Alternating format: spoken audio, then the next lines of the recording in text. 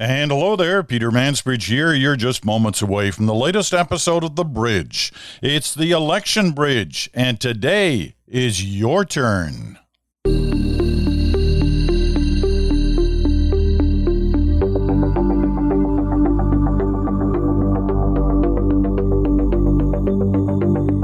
And hello there, Peter Mansbridge in Stratford, Ontario. It's Thursday, and it's your turn. It's your chance to have your say on, well, whatever's been on your mind as a result of listening to The Bridge over the last few weeks. So there's really kind of two areas that we've dealt with. There was the Arctic tour. I so enjoyed it. 5 days of programming from different parts of the high north inside the Arctic Circle. And, there's been, I gotta say, some of you were really into that idea, and we got a lot of mail here at themansbridgepodcast at gmail.com. But top of line has been the election. There's no question about it. You're totally interested in what's going on. Some of you are quite worked up about it. But there's a lot of mail on both fronts. I don't read all the letters. I take a selection of the letters that we get, and I rarely read the whole letter on the broadcast. I read it all, when it comes in, but I just usually find if we're going to get a wide selection, and I pretty much got to edit them down and go to certain key areas of your letters. So let's get into it. They're in no particular order. Just kind of the way they came off the printer in some cases. And I do that because it's a little, I understand the paper issue, but I print both sides, and I use paper a lot after printed materials on it. I also use it for taking notes. Okay. Spencer Stinson. Spencer didn't say where he was writing from, I don't think. I always like you to include the location of where you're coming from, because I think it gives a nice kind of national flavor and sometimes an international flavor to the comments we're picking up. Okay, Spencer writes, great to have you and the team back for the election. I really enjoyed your northern coverage as well. Your book recommendation by Larry Audlaluk was a great last-minute birthday gift for my wife. Well, good for you. It is a great book about the history of Grise Fiord, Canada's most northern community, and how the government in Ottawa basically did a forced move for people to move into Grise Fiord on the whole issue around Arctic sovereignty. That was back in the early 1950s. Anyway, thank you for saying that. I know you've probably heard, this is back to Spencer's thing, I know you've probably heard enough about polls, but I was wondering if you and Bruce can comment on how the method of polling factors in the weighting for a poll, if at all. When reviewing poll trackers, I've noticed that some old school methods, such as telephone or recorded voice questions, tend to trend more to conservatives' favor, while internet polls tend to sway more back to the centered left. Is there any way to factor this in, or is this just something to be mindful of overall when reviewing polls? I think you got to be very careful. You may have heard Bruce yesterday saying, be careful about aggregating polls, but, kind of throwing them all together, because there is different methodology, different standards that are met by different pollsters. And it's a whole apples and oranges thing. You got to be careful mixing those numbers. Now, he did say, take a kind of helicopter look at these things. And, when it's relatively close within the margin of error of, 3 or 4 points, keep that in mind. The differences between parties. Keep that in mind, what a margin of error really does mean. And he says the truth will, come out when you sort of take that big view. I'm not quite as generous on that. I have never been in favor of aggregating polls. I just think the differences in some of these polling methodologies are just too much. You point out one potential one, but there are others as well about how they deal with the data that they collect, and I think you got to be very, very careful. And you've always got to recognize that polls are a reflection even if they're accurate, polls are a reflection of the moment they were taken. They're not predictors. They're not going to tell you who's going to win.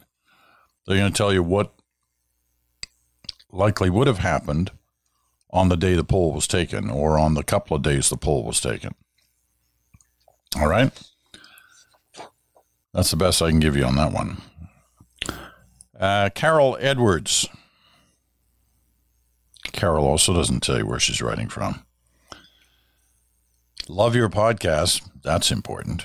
So refreshing to listen to true journalism in action. Everywhere else feels like it. The journalists are spokespeople for one side or another and are not presenting an unbiased report. I think that's an overgeneralization. There's a lot of good journalism out there. And there's some questionable journalism. Of that, there is no doubt. Just wanted to check on something. Did you say there would be 2 French language debates and only 1 English? Did I hear that correctly? And if so, why would that be? You did hear that correctly. This year there are 2 French language debates. The first one's tonight. The next one's next week. And there's 1 English language debate next week. Over the last few election campaigns, there have been differences in the number of debates that were conducted and the number that were English, the number were French. Here's the reasoning on this year's. The debate tonight in Quebec is the TVA debate. That's one of the networks. It's not just one of the networks. It's the most popular network in Quebec in the French language business. And TVA decided some years ago that they did not want to be in the so-called consortium of all the networks that put together a debate. I won't get into the reasons why, but they just decided they wouldn't, and they would have their own debate.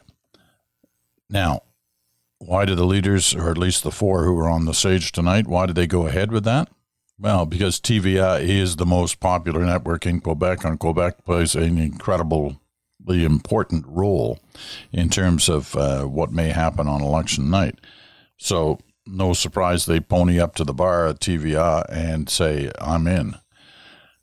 So that's why there's the 1 debate tonight, and then there's another debate next week in the French language, because it's the consortium debate. On the English side, everybody's all in from the beginning on the consortium. So there's just 1. Now, there have been attempts by other groups to have debates, but the leaders haven't gone for those. So it's all in on 1 and done on terms of the debates next week. But tonight's important, not just for the language, but for the body language and for how these different leaders do up against each other. And it's a different equation this time than last time because of Aaron O'Toole, the new Conservative leader, running either first or second in what polls we've seen so far. So he's a player. And how he does in tonight's debate could be really critical. The Tories aren't big players in Quebec, but they do have a number of seats. They don't want to lose them. They'd love to, build on them. But if they start losing seats in Quebec, they've got to gain them elsewhere and more. So it'll be interesting to watch how that plays out. So that's your answer, Carol. Michael Patton from Edmonton. Thank you, Michael. The abusive and threatening protesters at political events are unacceptable. I don't know the law, but if legal action can be taken against the offending individuals, I'm all for it. Having said that, do some of the candidates need to rethink the language they use? I've heard them call each other frauds and liars and worse. I suppose it's a Rorschach test, but I think I've heard many candidates use language that goes far beyond rigorous political discourse. And the implication there from Mike is, you get what you sow. And if that's the way you're going to talk about each other, don't be surprised if some of the crowds do the same thing. And Mike may have a point there. Sonia Froberg. I don't see her telling us where she is. Let's remember that, folks. The focus on the need to balance the budget seems to run through every election campaign, and with this being the ballot issue for many voters. I'm not an economist, But my understanding is that many economists do not suggest there is, in fact, a need for a balanced budget. Government and personal finances are not the same and should not be looked at the same way. Countries do not have finite lifetimes, and their earning potential does not expire like average people. Carrying high debt loads does not come with the same consequences for countries as it does for individuals. Japan has successfully been growing their economy and creating wealth under massive deficits for decades now as a matter of policy. Quality of investments matters much more than the size of the loan. I think that's generally agreed. Conservatives like to talk about a balanced budget. They always have. It's kind of in their DNA. But that doesn't mean they make balanced budgets when they get into power. Different things happen. Sometimes they even campaign on not having a balanced budget. The current conservatives under O'Toole say they will have a balanced budget within 10 years. You can promise anything for 10 years. The moon will not be in the sky in 10 years. Okay. Sure. Well, in 10 years and it's still in the sky, we'll say you didn't deliver on that promise. It's kind of the same with budgets. I mean, you go back in the last 50, 60 years, there have been very few times where there's been a balanced budget. I think Chrétien and Martin had one.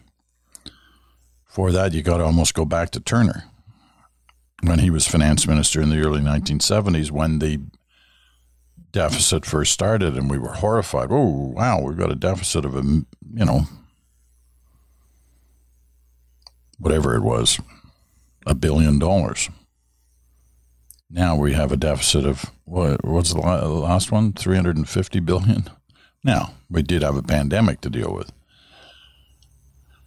But promises are made, you're quite right, Sonia, around this issue. And it's the conservatives who usually talk about a balanced budget, and that's fine. That is part of their kind of platform. But do they deliver? Look at the history books.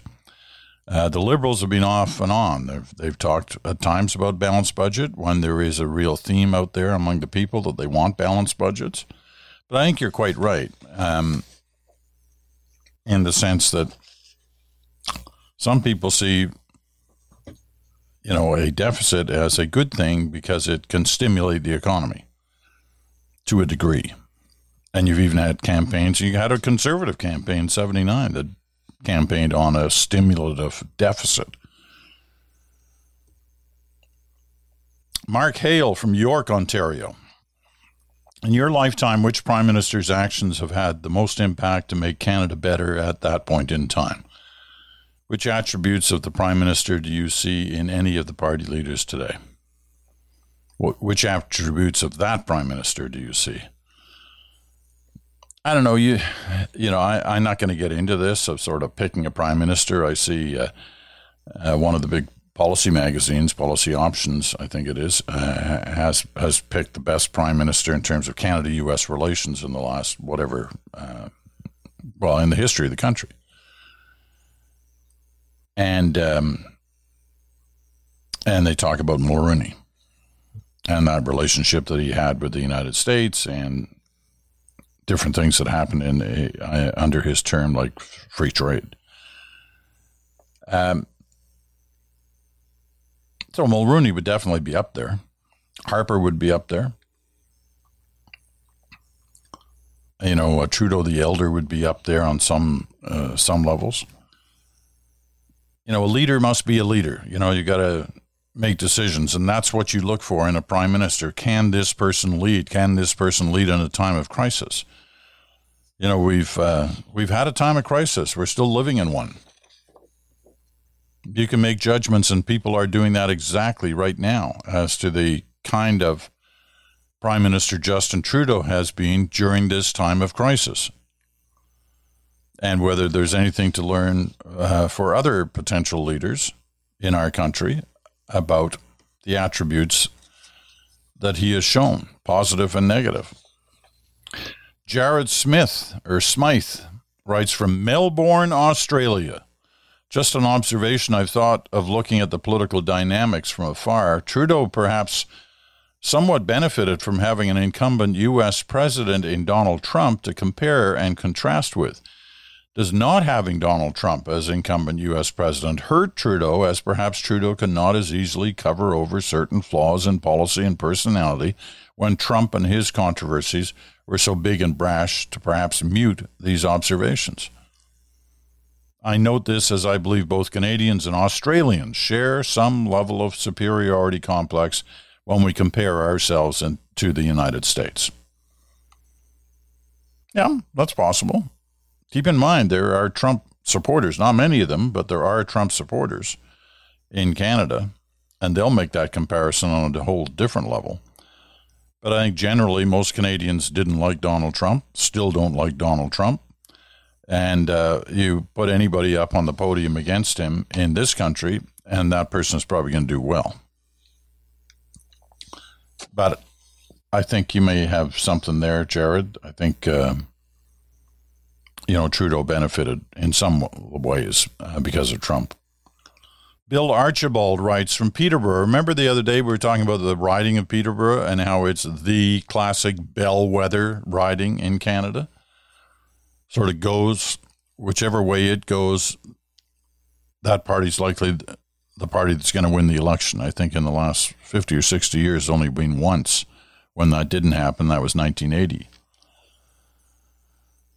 Anyway, Bill writes, I listen most days on Sirius. Peterborough has been a long-time consumer test market to gauge the popularity of new products. And I guess he's, equating that with the bellwether issue. This as a result of the facts you mentioned Tuesday is a mix of people in all facets of everyday life. I believe Brandon, Manitoba and Sherbrooke, Quebec were same testing markets in past times. Used to live in Brandon. Wasn't for long, just a couple of weeks, but I lived there when I was working for Transair, the little airline in Manitoba. Bob Shaffron from Encino, California, suburb of LA. As a native Californian who lived and worked in Montreal in the mid-1970s, I'm envious of your political system. While it might be messy, it's really democratic, and it works. Ours is no longer democratic, either at the federal or state level. Just look what's happening with the completely undemocratic recall election currently happening in California. That's a heck of a race. Being a progressive Californian, I would always prefer a left-of-center Canadian government to help influence this world. But I am confident that whoever Canadians choose to be their next prime minister will be a good partner to the U.S. and the world. I can't say that about either California or the U.S. Thanks, Bob. Interesting view. Glenn Pupor. Now, he wrote a really long letter. I'm just going to read a little bit of it. I'm a Canadian and a Quebecois who was raised bilingually in Gatineau by my French-Canadian mother and English-speaking father. My family and I have been living in the United States for the past 8 years, where I'm a professor at a state university in Minnesota. I want to thank you for your helpful and politically neutral podcast, which helps me stay in touch with Canadian affairs and politics. On today's podcast, this was earlier this week, with the insiders, you were thinking out loud, and you stated that you could not understand why there's so much hatred for Justin Trudeau. That's felt by about 20% of the Canadian population. I'm not sure the figure is that high, but it's not insignificant, is I think the term I used. A very deep hate, as you explained, or something along those lines. Before I continue, I should declare that I identify as a progressive. After observing and continuing to observe the phenomenon of Trump and Republican-inspired hatred here in the U.S., it's not surprising to me at all that it's transferred to Canada. It's just so sad for me to see this happening in Canada now, and it really does scare me. I just feel like humanity in general is going in the wrong direction, and in many ways it is depressing, but that is a whole other discussion. Now, he goes on with some possible reasons he sees, but I think he's making the point. He sees it happening here, like he's witnessed in the U.S., and he worries about it. He's scared by it. And I think anybody who saw that scene last week, no matter how they may feel in terms of which way they're voting, was disgusted by it. Ian Hebblethwaite in Moncton, New Brunswick writes, you have lots of interesting insight into the election, but I'm concerned, disappointed actually, that nobody is talking about the direct COVID impact. That is, many more than in the past will be voting early, and if someone waits till election day, they will miss many voters. It may be that there are still 3 weeks till the 20th, but this may be the last few days to reach a large number of voters. Well, a lot of voters are going to be reached in the next 7 or 8 days because of the 3 big debates. And if you actually are interested in the election and you want content rather than rumor, you'll watch these debates because they will tell you something, not only about the people who want to lead us, but the parties that want to form government. And, COVID, I think, especially next week, is going to play a big role as school is fully back across the country. Families, parents, kids, they're anxious. In some cases, they're mad. Scott Irvin in Ottawa. The Conservatives recently jumped ahead in the polls, and when I think of them all I hear is cut/burn, and it has me afraid of what they will do with social programs like federal unemployment insurance. I work in the auto industry, and my hours have been cut back because of the global microchip shortage and being dependent on UI. I'm nervous about whether a Conservative government would either decimate it or change the eligibility criteria so I get less or none. Do you have any thoughts on whether they will go there? You know what? This is your opportunity. You know how we talk about how the world is being changed by videos, by people's cameras, their phones, witnessing certain things? When there's a knock at your door by a candidate doing door-to-door campaigning, say, just a second, hold on a minute, get your phone, turn on the camera, and say, okay, I have a question. And this is how I'm going to determine how I'm going to vote. And then ask that question. Get the answer on tape, on record. And tell them that's why you're doing it. You don't want to fudge. You want the answer. You could do that door to door. You could go out and find candidates who are going door to door. You could go to a town hall, an all candidates meeting. Get them on the record on the issues that most concern you. Now, I know everybody doesn't have the time to do that, but you might want to consider it. Because we all know the stories of people saying one thing in a campaign and not delivering. All right. Another one. Another couple on the election. What are we doing on time? Wow, we're eating up time. Dave Kellett from Lakefield, Ontario. On the election, your podcast a few weeks ago when you were reviewing the results of elections held in September historically, I believe it was the 1920s or 30s, you pointed out that in that election there were 9 official parties. And this sparked a thought. Why is it we have so little choice now? If you think of it like this, Liberal on the left, Conservative on the right, so then other parties come in and go farther from the center, NDP further to the left, and now the People's Party further to the right. Obviously, I know the Green Party and the Bloc are also involved, but not major players. Why is there not a more centrist approach? I feel closer to the middle. As an example, on a few key issues, I'm very much pro-immigration.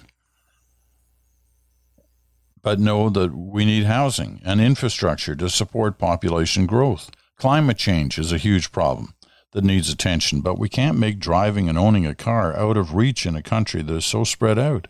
And we can't make heating a home in our climate out of reach. Another recurring issue is gun laws. I enjoy hunting and shooting sports, but I'm completely opposed to gun violence and feel attention needs to be given to reduce violence as a whole. So listen, there are a lot of issues, and they cross, in some cases, political spectrums. You're looking for more in the middle. Most parties move back and forth to their middle, right? Depending on the times, depending on the issues that confront the country. Do we not have, you really want election nights with 9 parties? I don't know. Do you want to be Italy? You want to just like these sort of endless coalition governments? Do you want to be Israel? Same kind of thing? I don't know. But I hear what you're saying. I think you've got to be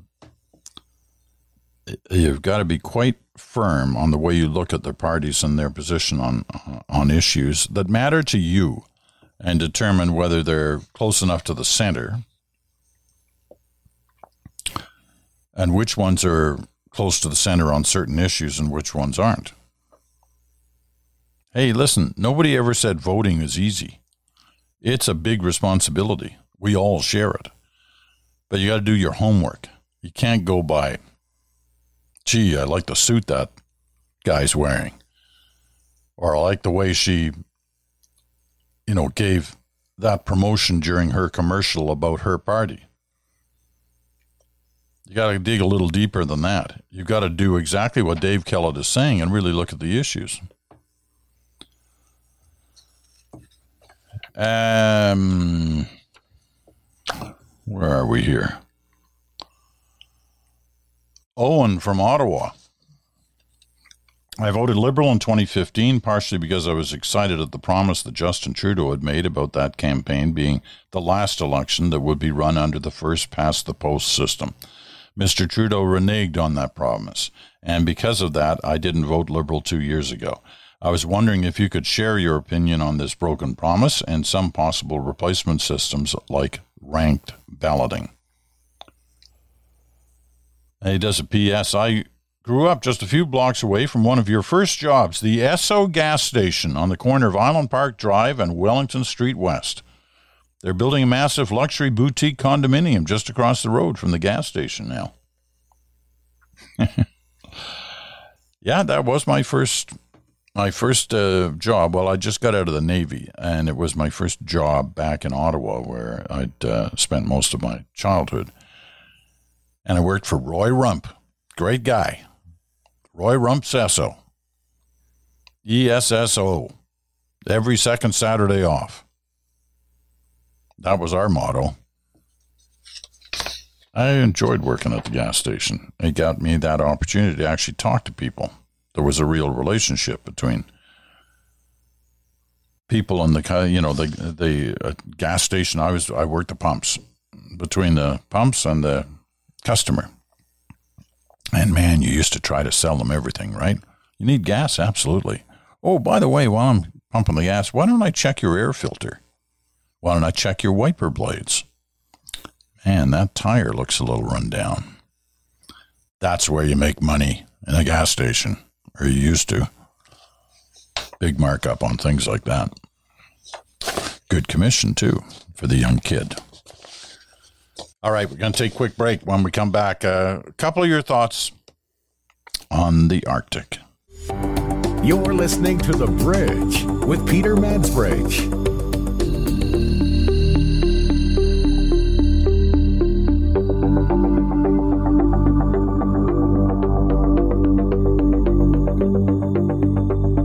And welcome back. Peter Mansbridge here on The Bridge. It's the Your Turn segment of a busy election week, and we've just had a lot of your thoughts on the election campaign and some of the issues that are on your mind and you'd like to see asked. As most of you know, this week marked my return from the Arctic. Mansbridge of the Arctic. Man, I loved that trip. It wasn't my first trip. I've been to the Arctic many times. But I love going there. I love the people. I love the scenery. I love the challenges that confronted by the people who live in our high north.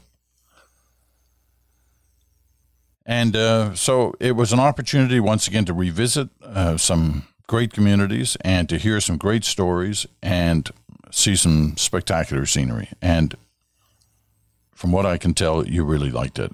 There were a lot of letters about the Arctic. I'm not going to read them all. But I'll just read a couple. Bale Building from Halifax. It's under the code name Bailmans. As a person who grew up while watching your career unfold and evolve to your Bridge podcast, I'm eagerly looking forward to your podcast from the HMCS Harry DeWolf. He wrote this just before I went away. And why did he write it? Because I also just happened to be one of the proud shipbuilders in Halifax that helped to build HMCS Harry DeWolf. Well, let me tell you, you did a great job. I love that ship. It's not a big warship, but it is a warship. And it is a ship. Carries about 80 men and women from the Royal Canadian Navy. Terrific people. Thoroughly enjoyed our time on there. We're shooting a documentary for the CBC, which will air early next year, that deals with both climate change and Arctic sovereignty.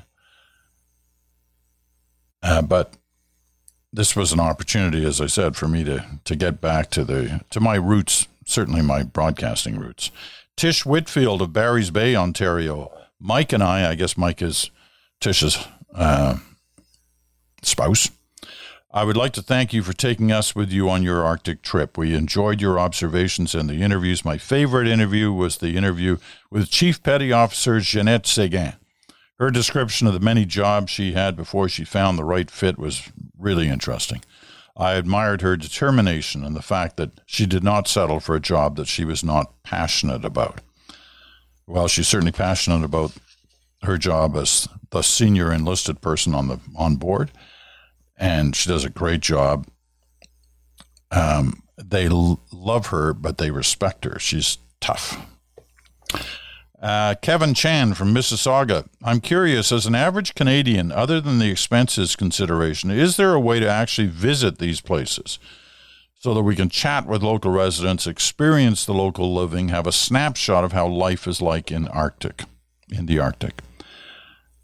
You know, it's difficult. It is really expensive to travel in Canada's Arctic. I've been lucky almost every time, not every time, but almost every time I've been to the Arctic, I've been doing it as a result of my job, and therefore whoever I've been working for has been handling the freight on that one.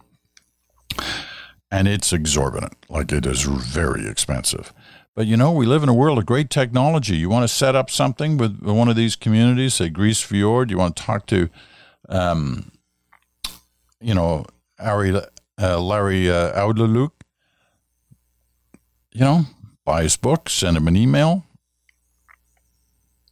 and see whether you can just chat, whether you can do a kind of mini town hall where you can connect you and your friends to Larry and his friends and exchange ideas about, what it's like to live there. But you can do that with any community, right? Because unless you got some hard cash to throw around, it's a little challenging. Karen Boschi, we've heard from her before. She's a retired teacher in Edmonton. People in our generation missed the opportunity to learn about many important truths in our Canadian history. We're now all needing to learn more about the realities of changes in our environment. Both will have an imminent effect on our future lives. And Karen felt that we delivered on some of that during this Arctic trip. Our good friend David Oliver from Oak Bay, Ontario. He'll love that. Oak Bay, Vancouver Island. I enjoyed your Arctic adventure very much. The history and geography and the way they intersect is fascinating to me. Your interview with CPO Séguin was great. I laughed out loud when she said, I learned to express myself in a more productive way. Good to know that the armed forces can provide an environment in which people can succeed in overcoming their challenges, which she was quite frank about, and achieve the top rank, which she has. Thanks, David. Ron Fisher. I just want to let you know how much I appreciate your Arctic trip and the insights it has brought. I live in Barrie, but I have lived in Toronto, Shelburne, Nova Scotia, Halifax, Nova Scotia, served in the Canadian Forces, in the Navy, consider myself well-informed, and I'm still being floored by the stories of how badly the Aboriginal people, the Indigenous people of Canada, were treated. I knew that historically this was the case, but I had no idea that so much of this went up into the 90s, and to some extent still goes on today. Thanks for the insight into the Inuit people and the connection to Canada's north. Louis Deschênes from Denver, Colorado. I'm a young Canadian engineer, McGill, 2020, currently working in Denver. I've been listening to The Bridge since COVID began, and your recent Arctic expedition has been the first time I felt compelled to let you know how fantastic following your voyage has been. The conversations with members of the Canadian Navy and the Inuit people have been engaging and inspiring. I hope one day to also visit the Arctic and experience what it has to offer in terms of natural beauty and Canadian perspectives. Well, Louis, I can tell you, you won't be disappointed if you get that opportunity. Sorry, just taking a quick sip of my coffee. Suneva Taylor. I'm listening to your podcast these last few days about the Arctic. I feel so fortunate to have been there with you. I am currently reading the book by Larry Outlaluk. It is moving, heartbreaking, and makes me so disappointed in the government processes of the day. Thank you for bringing his story to us. Thank you, Suneva. Jeffrey Oliver, that's David's son. He works on a merchant ship crossing the Atlantic all the time. He writes to us often from mid-Atlantic. He just wanted to make one quick point. There was one point where I was talking about throwing garbage in the sea, and I left the impression, because of what I said, that you could throw anything you want into the sea in the North Atlantic. You can't throw anything into the sea in our Arctic Ocean by universal international agreement. But it was that issue about throwing anything you want into the sea in the North Atlantic. And Jeffrey says, no, you actually can't do that. There's a strict guideline for what can be dumped at sea and where certain items can be dumped. And he adds a link. Of course, we live in the world of the link. And there are all kinds of different places and spots where you can dump certain things. Anyway, he just wanted me to know that you couldn't sort of go off willy-nilly anywhere as you cross the Atlantic and toss stuff into the ocean. And he says Canada is very good about that, especially our forces. They don't. I don't think they throw anything in the sea anywhere. They incinerate everything. Patricia Provo in Saint-Basile-le-Grand, Quebec. Excuse me. Holy moly, Peter. The visuals I got of your team having to climb down a rope ladder is fodder for nightmares. I'm a disabled senior having lost my left side mobility from a massive stroke. I can barely access my balcony without assistance. I'm only a few years younger than you, but I am so happy for your successful descent from the ship as well as the return climb back to safety. Listen, that was a thrilling moment. And I'll be honest, every time I tell that story now, the descent and the climb back up is a little longer than it actually was. You know, gosh knows how big a drop it's going to be when I'm telling the story 10 years from now. But I'll tell you, it was a thrill, and I was more than a little bit nervous. Daniel Rao, he also really enjoyed the interview with Larry Outlaluk. And Daniel's in Calgary. This question is for Larry, and I hope we can relay it to him. What is something that ordinary Canadians could do to help remote northern communities? Well, you know, I think this is what Larry would say. Learn. Educate yourself in terms of the story of the people of the North. It's a fascinating story. It's had its challenges. cruelty, but it's had innovation and bravery and inspiration. And there are lots and lots of books out there that you can read to learn from. Katie Hurst in Sarnia, Ontario.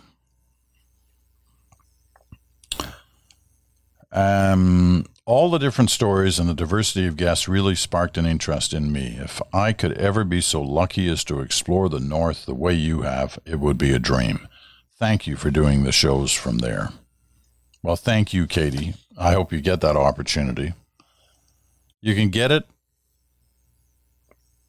from some of the programs you'll get it when this documentary runs on the CBC. I wish I could give you a date. I will by the time they nail a date down, but it's probably going to be somewhere in February or March. There's a long editing process. It's an hour long. By the way, I have a documentary next week, a week tomorrow, the night before the 20th anniversary of 9/11. It's called Unfinished Business. And I think you'll find it. If you're a student of 9/11 on any fashion and you're still asking the question why, you're going to want to watch this. So that's a week from tomorrow, Friday, the 10th of September. I believe it's at 8 o'clock, 8:30 in Newfoundland, on the CBC. All right? There's going to be a lot of different 9/11 programming for the next week on all channels. I think this one's important. I'll say more about it next week. Renee Kilo. I love your podcast. I've especially been enjoying your trip to the Arctic. My dad was in the Rangers and would spend his summers in Vernon, BC, at the cadet camp being a leader. I loved your interview with Titus. The world needs more people like him. It would be a much nicer place. He's a true Canadian gem. Enjoy your trip. Titus was a ranger based in Pond Inlet in Nunavut, who we spent some time with. Okay, a couple of the last ones here. Lise Brooks.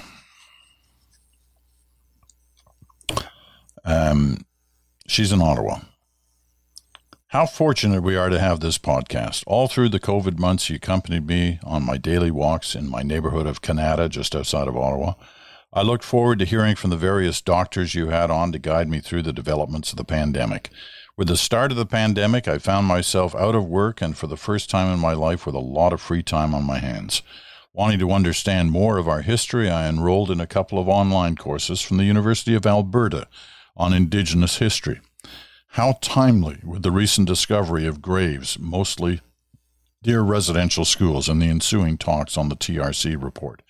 I very much enjoyed your talk with Murray Sinclair, and now with your podcast from the Canadian Arctic, I'm very grateful that I've subscribed to your podcast, and I thank you for the history lessons of the last couple of podcasts from the Harry DeWolf.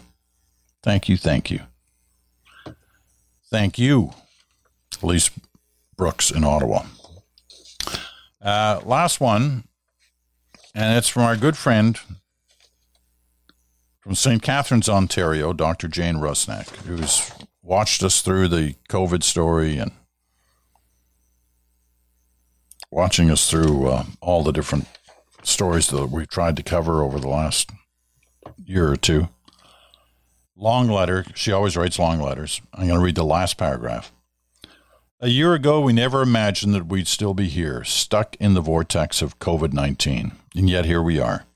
If we don't change the path we're on, many more lives will be lost, more businesses will close, and too many people will struggle needlessly. And a year from now, we will still be stuck in the vortex, talking about how we didn't imagine we'd still be in the same place. Well, imagine it. Either way, we'll still be in the vortex a year from now. What people decide to do right now, over the next month or two, will decide how much closer we are to getting out of this vortex in a year from now. The time is now. We cannot afford to wait any longer for people to do the right thing. Thank you, Jane. You're right. Jane Rusnak in St. Catharines, Ontario. Dr. Jane.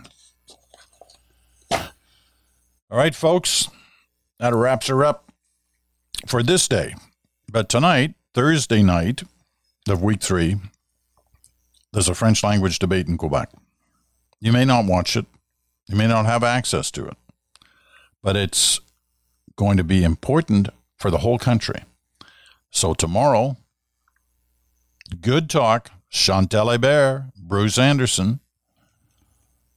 We'll talk about it, and we'll talk about where we are in the campaign. Thanks so much for listening. This has been The Bridge. Your turn. I'm Peter Mansbridge. We'll talk to you again in 24 hours.